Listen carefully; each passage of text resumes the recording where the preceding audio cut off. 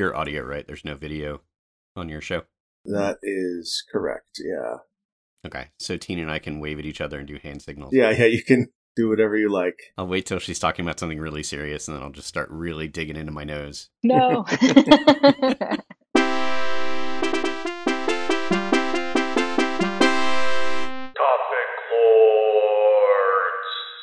I'm Slothy. I'm Tina. And I'm Jim, and this is Topic Lords, the only place on the internet you can hear topics discussed. Slothy, would you like to introduce yourself, or do you have anything to plug? My name is John Shiring. It's not only Slothy. I'm not like Cher. And I should probably plug my game studio, Gravity Well. Cool. Do you want to tell us about Gravity Well? Sure. So Gravity Well is a new AAA game studio that is started by myself and Drew McCoy, as well as having amazing people like Tina, but we're just getting started now. Cool. Should I call you John or should I call you Slothy? Both are absolutely fine. Okay. Most people call me Slothy because there's just too many Johns. So. That is a good reason. Not on this show, though. And Tina, would you like to introduce yourself, or do you have anything to plug? Hi, I'm Tina Sanchez. I've been in the game industry for 14 years. I also work at Gravity Well as a lead producer. And I guess the thing that I would take time to plug right now is that creating personal boundaries in an office setting is a good thing. And just make sure that people don't cross them and make it clear when they do. And I think that would lead to a healthier work relationship dynamic. It sounds smart. Sounds hard to do. It takes practice, but you get used to it. Yeah, after 14 years, I imagine you would. Yeah. Are you ready to start on some topics? Yes. Sure. Tina, your first topic is, what do indie devs imagine AAA is like? Yeah, so when you work in AAA, I'm always just curious what indie developers imagine what our workplace is like, or what kind of things we go through, just because I think indie development is so different from AAA. Yeah. I think I'm the only indie developer on this show, so I can only speak for myself. Unfortunately, it would be interesting to have a panel about this. Mm-hmm. I've never worked in AAA. I know that, like, just logistically speaking, it has to be more regimented in terms of, like, people have specific roles instead of one person doing everything, which is how I work. Yeah, that makes sense. Yeah, that's definitely going to be related to team size. Right. There's going to be a lot more overhead in terms of keeping people working towards the same vision, which is just something you get for free when you're just one person. Yeah. Also, there's going to be a lot of all the problems that come up when you're dealing with cramming a bunch of people into the same room and making them work together, like office drama and that sort of thing. You know, I've been making games professionally for like 8 years, longer than that if you count like the stuff I made as a hobbyist. So I think of myself as being, fairly knowledgeable, but I have definitely found myself to be pretty ignorant of what goes on in AAA. Have you never had any drive to work in AAA? I've interviewed at a couple of places, and in fact, I interviewed at a couple of places, and like all the places I've been at, the interviewer was a fan of my work, Mm-hmm. and I don't know if that was just coincidence or if they were like, "Oh, I want to interview that guy," but they consistently were like, "Yeah, we don't really know if you can work with people." What? That's ridiculous. Is that something you agreed with? I haven't done much of it, I've worked mostly on my own. That's how I'm comfortable working. I have definitely like had loose teams in terms of like I'm working with an artist on this game, or I'm working with a bunch of artists, or I'm working with a bunch of musicians, but that's always just like me saying, "Here's what I need from you," and then they bring it back, and then I tell them if I need something different from them. And that's very different from like being embedded in a hierarchy. Okay. Ah. I do think it's fair to say that it is an unknown as to whether I can work on a big team. Do you ever find yourself in a position where it's like hard to motivate yourself, or like do you ever second guess some of the decision-making processes you make? I definitely had to work through some shit. I didn't really learn to work on purpose as opposed to when I was excited until like my mid-30s. And so we're talking about like during the development of Glittermitten Grove was when I figured out like, how do I actually get work done when I'm not like amped to work on something? And it was just a matter of like the impetus of like not wanting to disappoint thousands of people. But that wasn't really enough to get me working minute to minute. That sort of deadline has to be immediate for it to function for me. So I ended up creating like a accountability mailing list where I was mailing a bunch of people who I respected and saying, here's what I'm going to be working on. Here's what I'm doing next week. Here's what I got done this week. And I don't even know if they read it. They never replied, mostly. But it was just a matter of like, they might read it and judge me. And that was enough for me to Motivate yourself. To motivate me, yeah. I was just going to say, it's interesting that you say, the thing that motivated you is you don't want to disappoint the thousands of people. I feel like that's a motivator for us as well. You just want to make something that's good and appreciated. I will say, though, that the accountability part is a lot harder to miss in AAA because you immediately feel the effects of someone that's to your left or right that needs something from you and says, hey, where the hell is this at, right? Right. Yeah, I was going to guess it would be the opposite, where like, well, if I screw up, there's going to be a bunch of people who can pick up the slack. I've never been in a situation where, for example, I've had code reviews, and so I'm wholly responsible for making sure the code is good. And that sounds so luxurious to be like, I can just make this commit, and then somebody will tell me whether I did a good job. Yeah, Slathi, have you ever been in a position where you didn't have anyone to review your code? Yeah, most of the time. That's how we work. There's only like a few windows where we actually do code reviews, and those are usually like right before a major milestone, like tree lock. We would do code reviews before people checked in, but otherwise, even for new employees, there was a window in the beginning where you'd get your check-ins reviewed, and then after that, it was not necessarily true that people are going to be going over each of your check-ins. Is that just a matter of like trying to work a little bit faster? No, it's there's some cultural things that can go wrong with code reviews because it really builds a two-tier system of like the reviewers and the people who aren't trusted.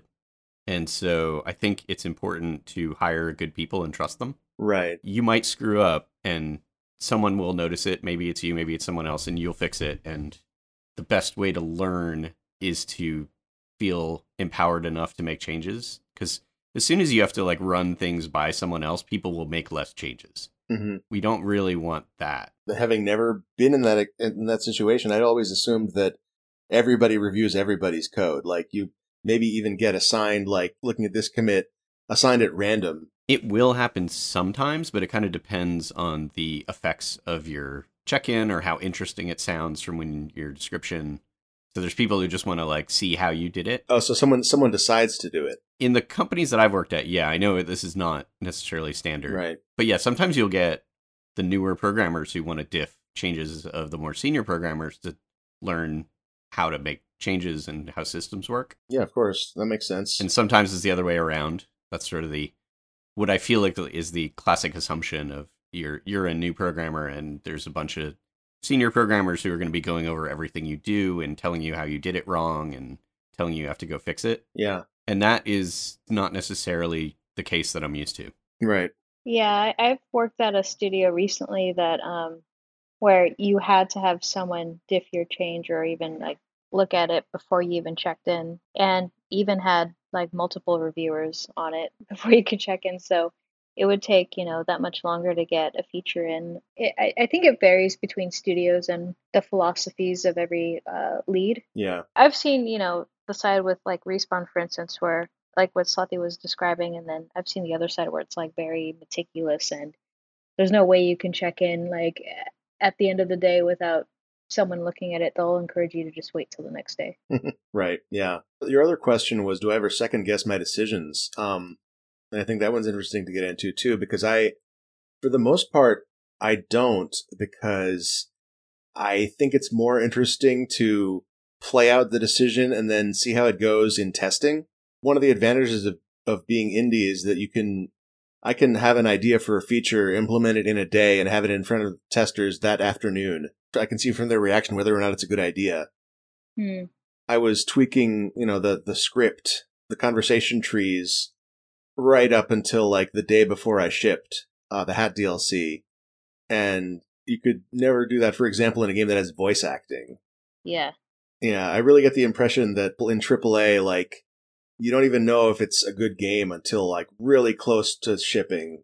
That is not my experience, but I definitely hear that said a lot. Oh, okay. When you're making like a game the way I make them, like the first thing you want to do is make it fun. And so you do prototypes until you find something fun, and then like at least you know you have a fun game to begin with. But when so much of what is interesting about a game or what is appealing about a game is presentation and polish, which is often the case in AAA, like stuff's just not there until really close to the end. Yeah. I think that is not necessarily the case for us, but I know some places do work that way. If you remember, like, Titanfall 1... How big is your team? Well, in Titanfall 1, if you think back to when we showed the game at E3, that was like a year before ship, you can see those, gameplay videos. It was a live demo that we were doing. And it lines up pretty closely with the final game. Even before that, we kind of knew where we were headed, and we had enough polish to show it. I think it was like 10 months, because it was E3 and we shipped in February. Yeah. But, we were at least at a point where we had pretty good polish and we could show the game off. But how big was the team at that time? It was probably about 65. Yeah, the thing I've noticed is that the smaller the team, the easier and quicker you are to pivot on ideas or even feature changes. It's much harder to like steer everyone in a similar direction when there's over 300 people. That is very, very difficult. Yeah, that makes sense. Yeah, the part that I find interesting about that, the ability to pivot is sort of what enables you to take more creative risks. Yeah.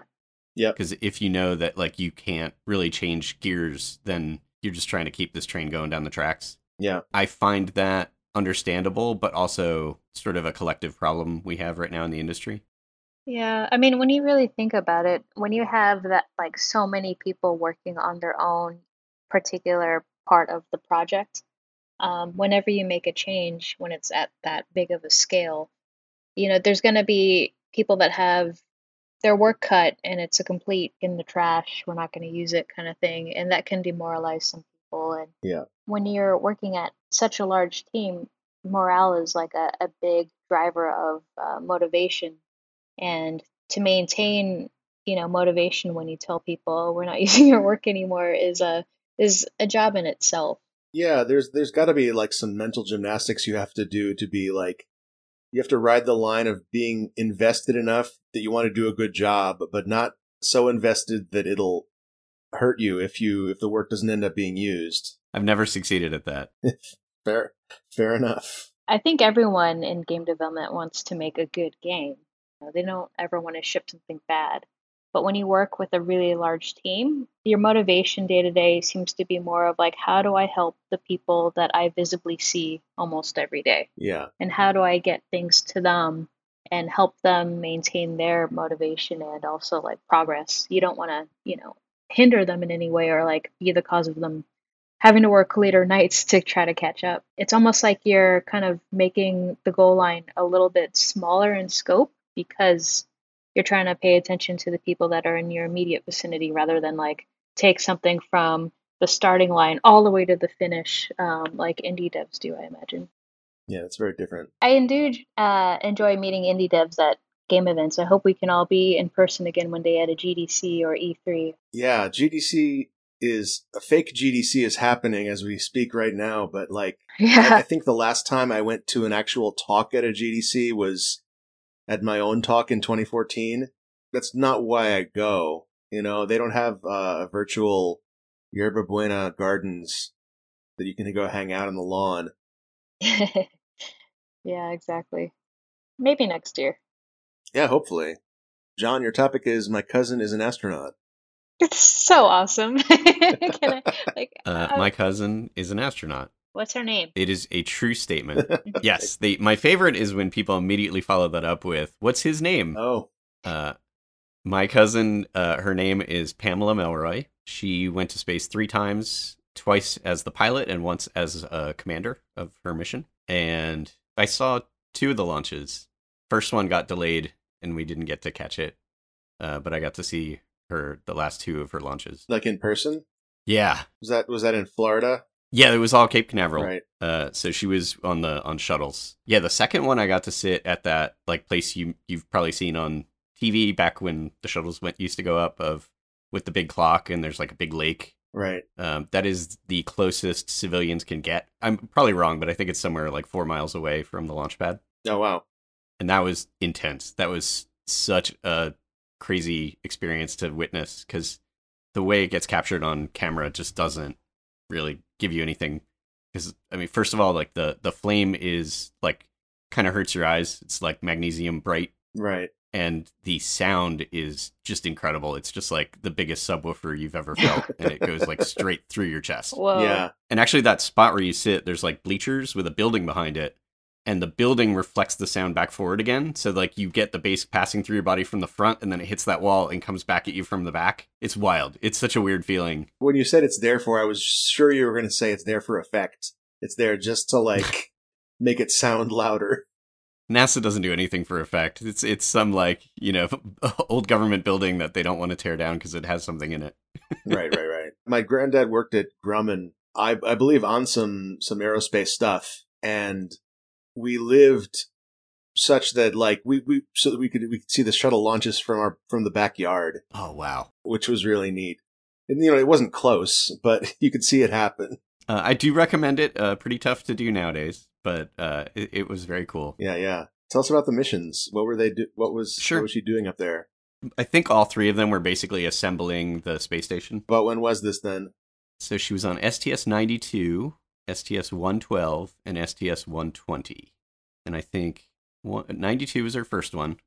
They're not always in numerical order, but that one was in 2000. So they took up this big chunk called the Z1 truss that was kind of a hub in the space station, I believe. And they connected a lot of other pieces to it. So that was an important one to get up there. Yeah. And then the second one was the S1 truss. Couldn't send them both up at once. Yeah, if only. The third one, where she was the commander of the mission, they took the Harmony node up to the space station, and that, again, enabled them to add more stuff to the station. But that was, I don't know if anyone remembers this, but that was when there was a female commander of the space station, and so my cousin was the commander of the Discovery, and they opened the hatch, and the two commanders met and hugged, and it was the first time, and think the only time that's ever happened with two commanders who were both women up in space. Right. Oh, wow. It was cool. First time there have been two women in space at the same time. No, that's happened a bunch. Oh, good. Okay. So about when was that? That was 2007. Yeah. But not since then. So would you say she's a retired astronaut at this point? Yeah, I don't know if it's like president, where you're president even when you're not president anymore, Right. or if it's I've never asked, Yeah. but I think astronaut feels to me like an achievement you get, and you get to be an astronaut forever. Yeah, Buzz Aldrin is definitely an astronaut, so that checks out. With the new administration, she is actually second in charge of NASA now. Oh, you could ask for favors. You could probably get something set up yourself. Yeah, the descriptions of those missions reminds me a lot of like what it must be like when like a kid gets a tour of a game studio, and it's like, oh, it's a bunch of people sitting at computers. Okay. Yeah, one of the things I was always wondering is like, did she get to do a spacewalk? And then you quickly find out that no, the pilot does not get sent out into space in case something bad happens. You really need a You pilot. need the pilot to be able to come back, yeah. The commander's pretty expendable, though. Like, anybody could command. I don't know about that either. Pretty amazing. This is my other AAA studio opinion, is that literally anybody could be CEO. Depends on who's below you. Yeah, that makes sense. When did she join NASA? So she was in the Air Force. Like, basically, I think she was like 6 or 7 or somewhere in that range. She decided she wanted to be an astronaut someday. Wow. And then designed her path forward to achieve that. She was in the Air Force because she wanted to be a pilot. She flew in, I believe, Desert Storm. And then she was a test pilot, because that's like the next step towards working for NASA, and applied and got rejected by NASA. And she was just like heartbroken because, again, she had decided when she was very little that that was all she wanted. And I think it was a year later that NASA contacted her again and asked her to reapply. She was rejected for like a very technical reason, and they basically said they had changed some of their requirements and that she should reapply. And so it went from like this like, gutting moment of I can't achieve my dream to like they told me to come back again. And so she reapplied and then she was accepted into the astronaut program. So then she did lots and lots and lots of training. And that first flight, I know they trained an absurd amount of time and it kept getting delayed. I just can't imagine the anxiety that all must have caused. Like the entire life of not knowing if you were ever going to be an astronaut. Yeah. Speaking of anxiety, though, what was interesting is her dad, my uncle, I was standing near him at that second launch asking, like, how do you feel with her on this giant rocket going into space? And he was saying, it feels like watching your daughter run across a busy highway and hoping she makes it to the other side. Oh. But you just have to be supportive. Yeah. And I was like, yeah, that's a good way to put it. Yeah, yeah.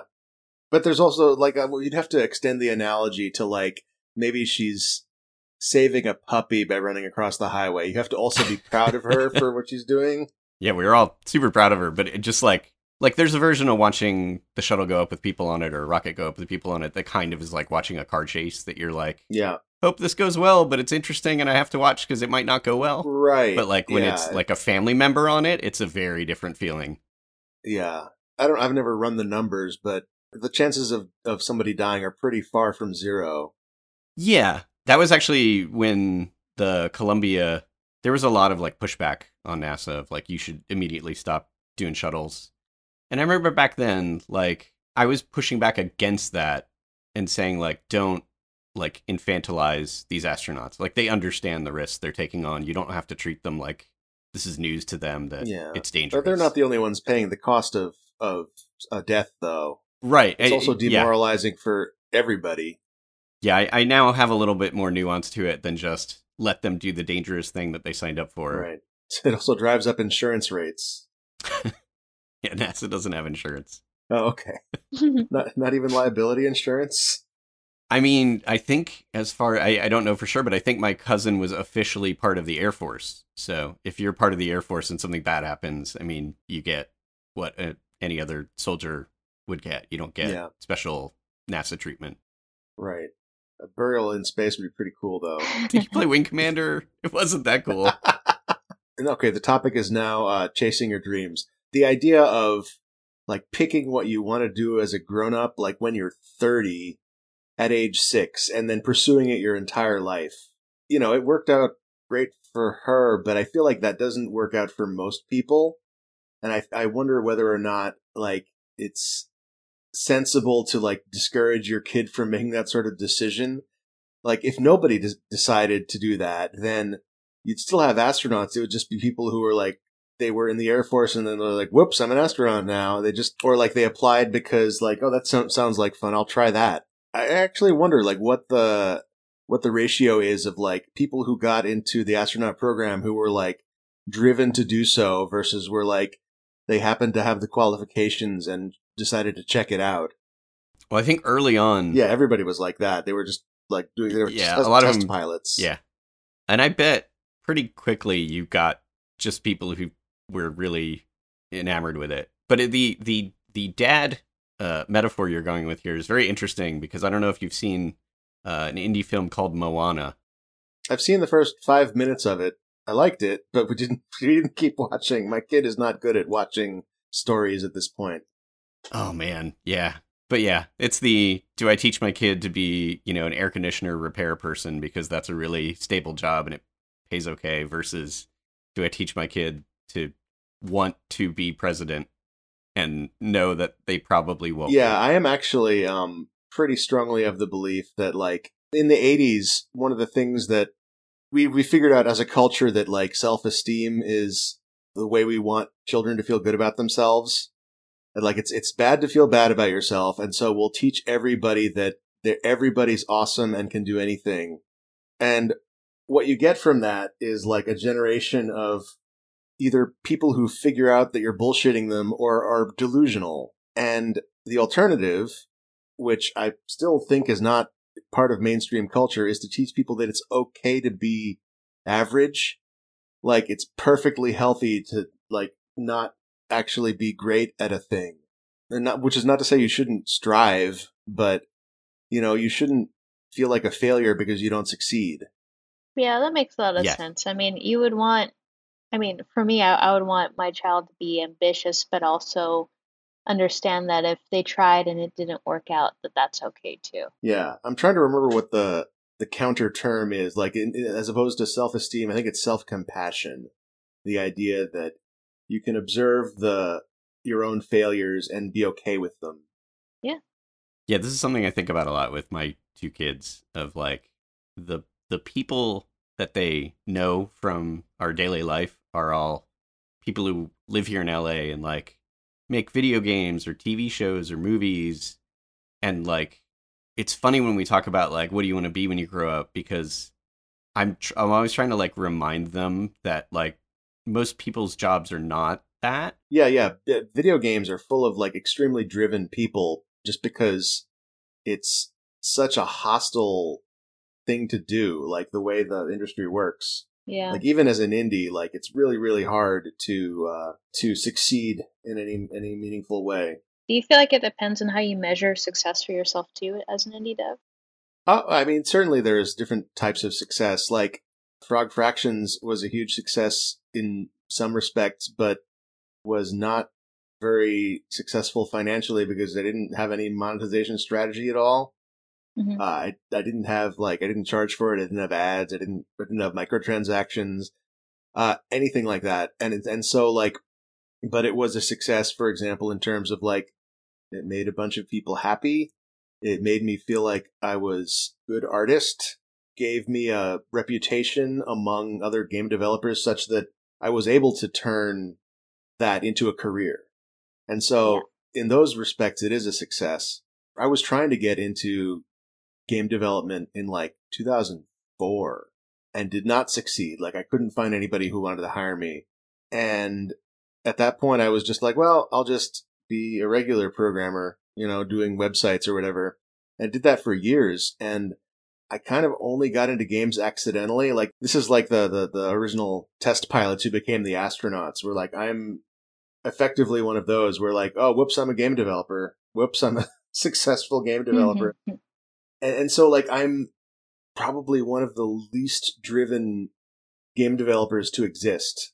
The Beginner's Guide is, as far as I could tell, a game about how it feels to be an artist and all the pain of being driven to succeed and worrying that you're not doing as well as you hoped to be doing, and like feeling not as good as the people around you.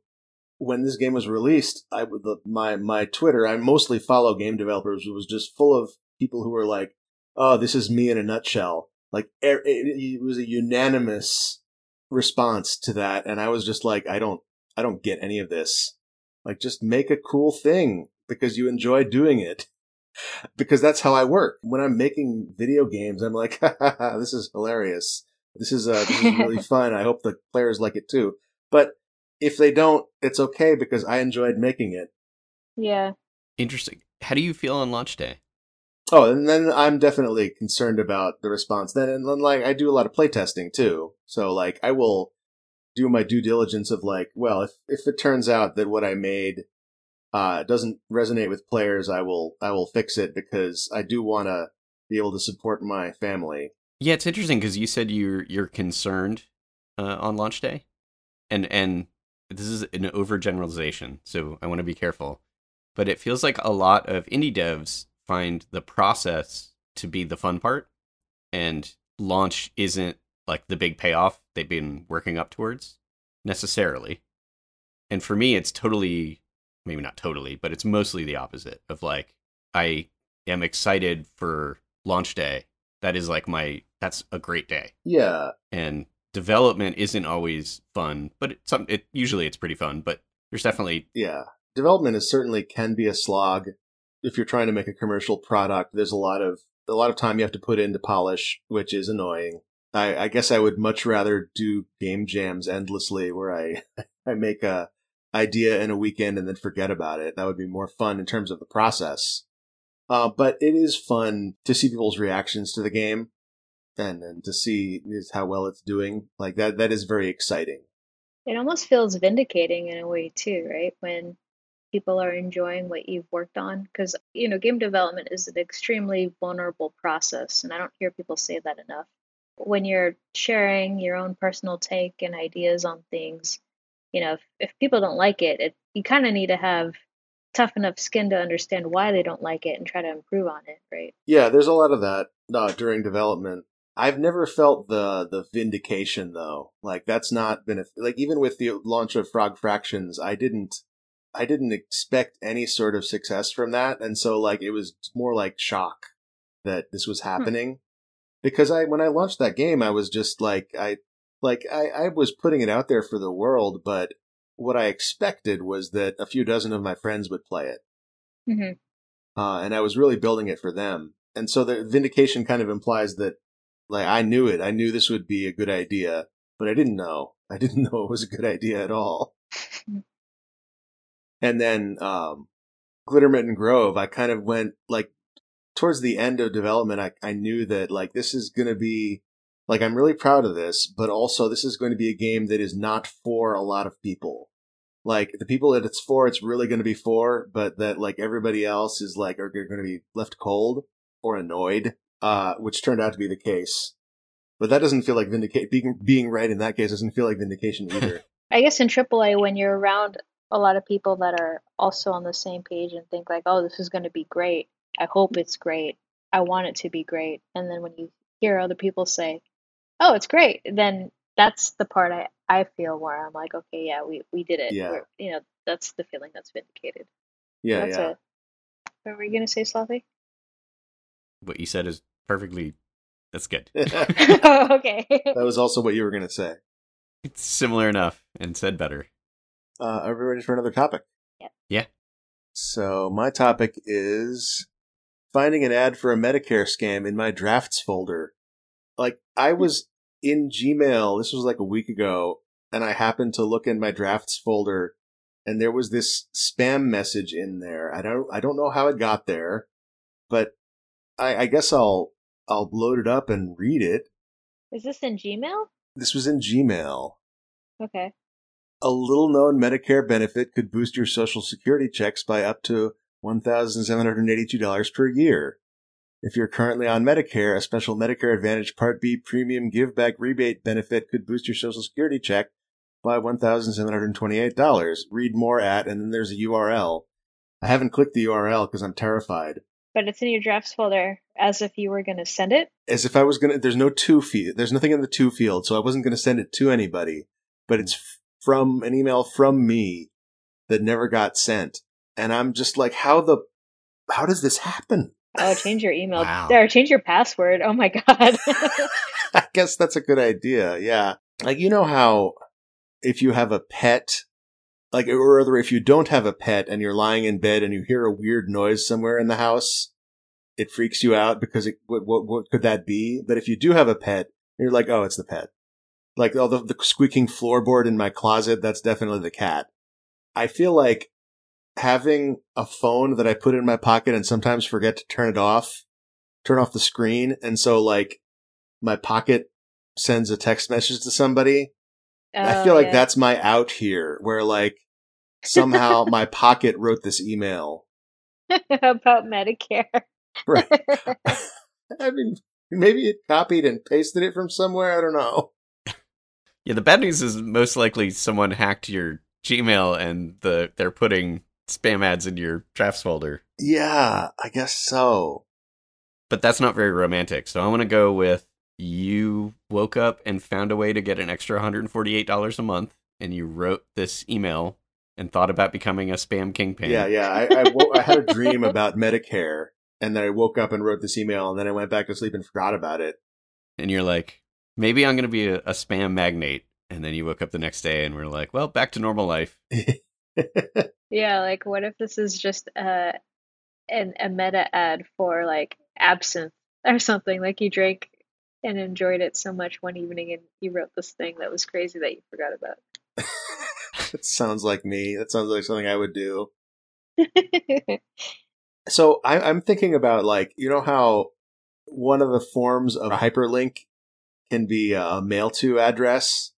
where like in a web page you can click on a link and that will open up your email program. Mm-hmm. Yeah. If you click on a link in a web page, instead of HTTP : and then a URL, it would be mail to : and then an email address. And if you click on that link, it opens up your email program and like starts composing an email to that address. And I'm wondering if the mail to protocol can include like a subject line and a body as well. I think it can do a subject line. I think they have some version where you do plus something and it'll append it. Yeah. I don't know if you can do body, but they might be able to. So I might have like clicked one of those links. Yeah. Do you think you closed it, or do you think they automated that part? Oh, yeah. Good question. I don't know. God, what a weird thing. I would check my sent folder to see if there's any weirdness in there. I'm going to do that right now. Right, now I'm checking my drafts. Like everything this month looks like a real email that I really sent on purpose. Oh, that's good. That's a good sign. Yeah, that's nice. Yeah, I would change my password though, for sure. I should do that anyway. Yeah. My email password's been the same for over a decade. Should we all change our Gmail passwords right now? Is this something we're all going to do? I'm going to wait till after the show. Okay. But probably, yeah. But then you don't have any witnesses. That's okay. I don't need my email password notarized. So, are we ready for another topic? Yep. Sure. Brad, this is a write-in. Brad asks, the 30 days hath rhyme sucks as a mnemonic because so many months rhyme. Everybody should use the knuckle mnemonic instead. Are you familiar with the knuckle mnemonic? No. Yes. You can tell me if I got it right then. This is something that I learned in grade school. It's a way to look at your hands and find out how many days are in a month. And the way it works is you make two fists, you line them up next to each other so that you're looking at all your knuckles in a row. And then you count on your knuckles and the gaps between the knuckles, where January is your pinky knuckle, and that has 31 days. February has less than 31 days because it's in the gap. March has 31 days. April has less.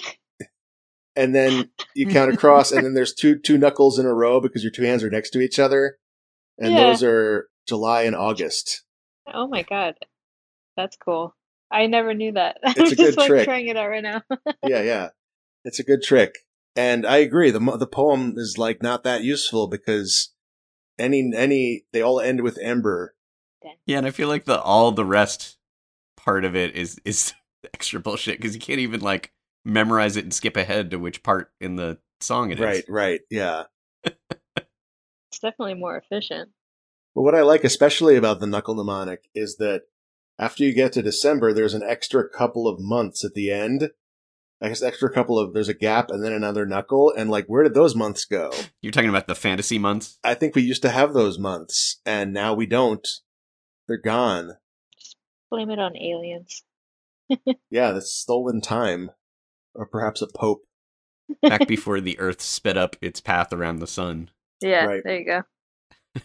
Supposedly the Earth used to rotate faster, which would mean more days in a year.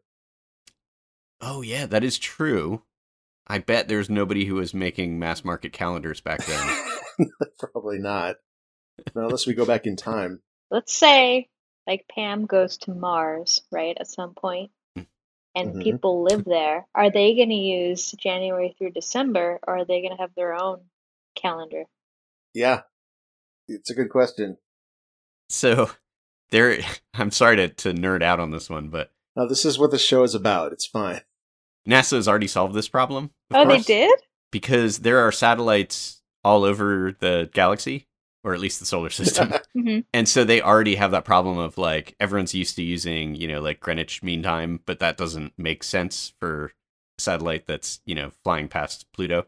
They came up with their own universal time code that isn't tied to the Earth directly, especially since you have relativistic time, too. So it needs to account for time drift and all these complicated things.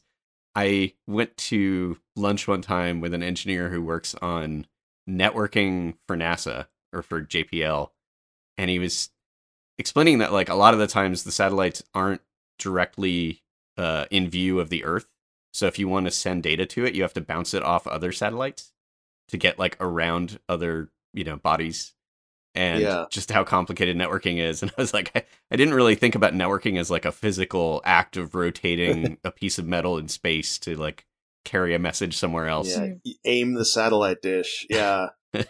I only have the vaguest understanding of how this works, but I know that the concept of universal time doesn't really work outside of having a single planet. Satellites would have to have their own clocks that just measure time internally. Like, you know what time it is relative to 10 minutes ago for yourself. And if you know roughly where other satellites are and have been, you can probably do some calculations to convert to their internal time, if that helps. I don't know. I suspect like the first person or people on Mars is going to be living on an Earth clock, because that's when like shifts will change and messages will come through and all that. Feels like the first moment of actually like freedom on Mars is going to be when you tell them like, your schedule is yours and we have our own schedule here and we'll let you know when we're awake and whatever. Yeah. But like the period where you're just living on someone else's weird time and it doesn't line up well with your daylight or any of that sounds miserable. Yeah. Yeah. Well, you're going to be inside anyway, so. I would feel terrible if I lived on Mars, but I didn't have like a window. I guess that's true. Yeah. But it does feel like that's the easiest first step, is just get a enclosed thing. Just get a slide projector. It's like living on the Grand Canyon, but like you have to keep your eyes closed. Yeah. Well, I want to thank Brad for teaching me something new today. Yeah, thanks, Brad. I mean, I knew about it already, but you taught somebody. Yeah. And also, Brad, you're right. That rhyme does suck. Yeah, it does. Are we ready for another topic? Yeah. Yes. Tina, your topic is Ted Lasso. Yes. I chose this because of nefarious reasons, but I think that this show's great. I don't want to spoil it for you, Jim, so I don't want to say too much. It's about a coach that taught American football and was hired in England to teach an English To coach. football team or soccer. Is So like by he's accident? it was intentional. Okay. I just think that that concept's interesting to kind of accept, because, like, if someone in our industry was hired to do a job that they were not qualified for, I do not think that, They'd make a sitcom about it. or give that guy the benefit of the doubt and love him as much as, like, we all love Ted Lasso, at least the viewers of the show love Ted Lasso. Yeah. So that's why I wanted to bring it up. I'm trying to think of, like, in the games industry, I guess there's a bunch of different definitions of producer. But, like, I'm trying to think of, like, what job could you accidentally get because your qualifications had the same word in them, but didn't actually indicate that you were qualified to do that job. Like, okay, there's people who do programming in terms of, like, designing a TV schedule. They call those people programmers. Like, if one of those people were hired to do, like, engine developments, that would be pretty good. Oh. You got your classic train engineer. Right. Yes. Yeah, but I think the show's really good and worth checking out. And I only watched it because Slothy encouraged me to. I really had known nothing about it before I started watching it, and I was thoroughly surprised. Now, Slothy, give us your spoiler-free take on this show. It is the least skeptical show I've seen in a very long time. Like, it is earnest and it's not pessimistic. Hmm. And it's really rare to see that. And it's kind of infectious. Like, when you watch it, you're just sort of, it's refreshing in a way that makes you want to give the world a better chance. Yeah, That does sound good. That does sound like something I should check out. yeah, because, even though Ted Lasso does not know all the rules of soccer, he still tries in earnest to do the best job he can. Just watching it makes you think, like, oh, like, I wish our world was like this. I wish, someone was kind to people that weren't generous to him or her, and made the world a better place because they were still, turning the other cheek and trying to do the best they could. Yeah. I feel like 30, 40 years ago we had that world. People weren't trying to cut every margin they can, like to optimize everything. And it's getting worse with computers doing the work of optimization. This little aside might be too much of a bummer to include in a segment about something so heartwarming. Well, I mean, it kind of makes you think, like, why can't we all be more like Ted Lasso? Why can't we all be more kind to each other and realize that if someone's having a really bad day and takes it out on you, that maybe, that person's hurting and they don't need to. Good attitude to have if you can remember to. Yeah, but I just feel like someone like that might be chewed out and eaten alive in our industry, unfortunately. Everybody should another topic. Yep. John, your topic is my post-burnout solo European vacation with a guy who had illicit keys to Notre Dame. Yeah, it's a big one. I'm ready. I'm trying to skip to the most salient part, but there's a lot of details that'll feel like I'm waving them around.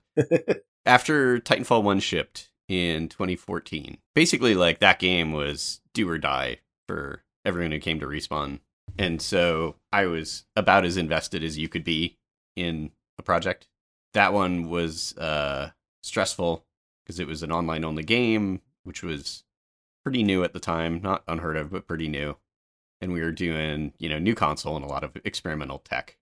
And so after it came out, I had been running on adrenaline for too long. So I had a normal burnout that is caused by the game releasing rather than burnout that is caused by like toxicity or like a bad workplace. Yeah. My boss basically told me like, go take a vacation. I don't care whether you want to or not, like go leave for a while. And my wife was in grad school at the time. She just can't take a couple of weeks off grad school to go on a trip.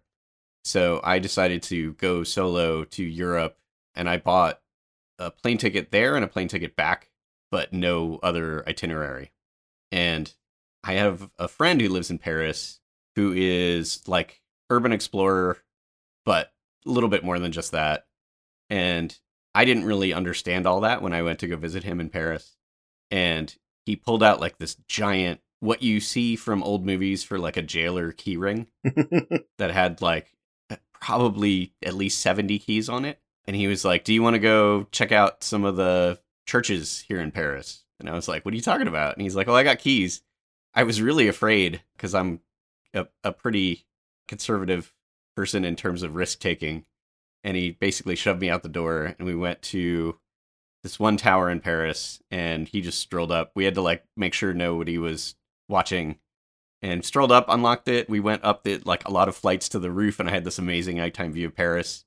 And that sort of like won me over of like, yeah, this is scary, but it's pretty neat. Yeah.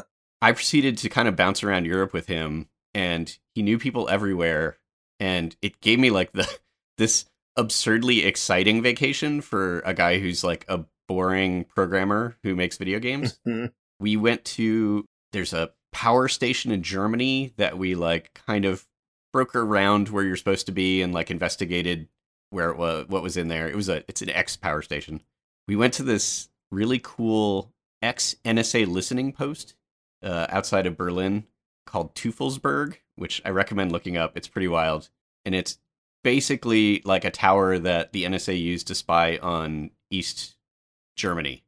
And the design of it is sort of remarkable in that it looks very much like the genitals. If you look up a couple pictures, you might pick up on the subtle similarity there. It's not technically like open to the public, but it is actually open to the public. So you can go and there's like weird people giving tours, even though it's not owned by them. Like they're squatting and taking money to give people tours of it. That's very funny. Anyway, so we did all that. We went back to Paris again. I went to Bratislava and stayed in the ex-Soviet apartment building with a woman whose job it is to title porn videos. Like to come up with a name to put on the box? No, like on the sites. Like her job was like writing the title of the video. Okay. Yeah, the same thing as what I meant, but there's just no box. Yeah, no box. And then went back to Paris and went to the top of this church called Saint Sulpice, which is just the coolest view of the Eiffel Tower.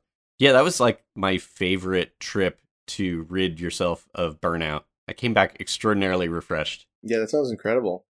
How did he get the keys to these places? So that's a good question. He used a variety of methods, but in the case of Notre Dame, a lot of these locks on these old buildings are not particularly great locks because nobody wants to go in and like replace the locks, and they're mostly open to the public anyway. But from what I understood, he would go to the lock with like wax or like a very soft metal, put his like block key in and turn it until it bit hard enough, and then pull it out and see which part of the key was now dented, Oh, wow. and would on the spot file it until it finally opened, and then he had like a working key. That's incredible. But like his dedication is extraordinary, and so he had keys to just about everything. Just I think he would be in gaming terms a completionist, but he really just wanted to go check out everything, and he had this really interesting sense of like justice about it. Like he heard rumors that kids were breaking into a particular famous building in Paris, and that they were like having parties and like breaking stuff, and that made him really mad. So over a long period, he slowly found a way to climb this very large tower, and so he could get in from the roof because he didn't know how they were getting in. And he went down and found that they were getting in through a door in the sewers, and so he welded the door shut and then like cleaned it up and then like rappelled down from the roof to like seal it back up so that they weren't screwing up this building anymore. It's a really weird morality bag where he's like breaking into places, but also... Did he also wear like a superhero outfit? No, he didn't. Actually, it's I at the time had a big purple mohawk, which was the opposite of his style, where he is basically going out of his way to be forgettable so that people aren't really paying attention to him as he opens doors that aren't usually open. That makes sense. And so it became like this sort of weird stealth game where he was like, shit, I can't just like walk into these places with you because everybody looks at you, and that's weird to me. So he had to like do extra kind of stealthy stuff to like wait until no one was around, and then I had to duck in first, and then he could do his thing. But it was definitely like an added challenge for him that he wasn't used to. Right.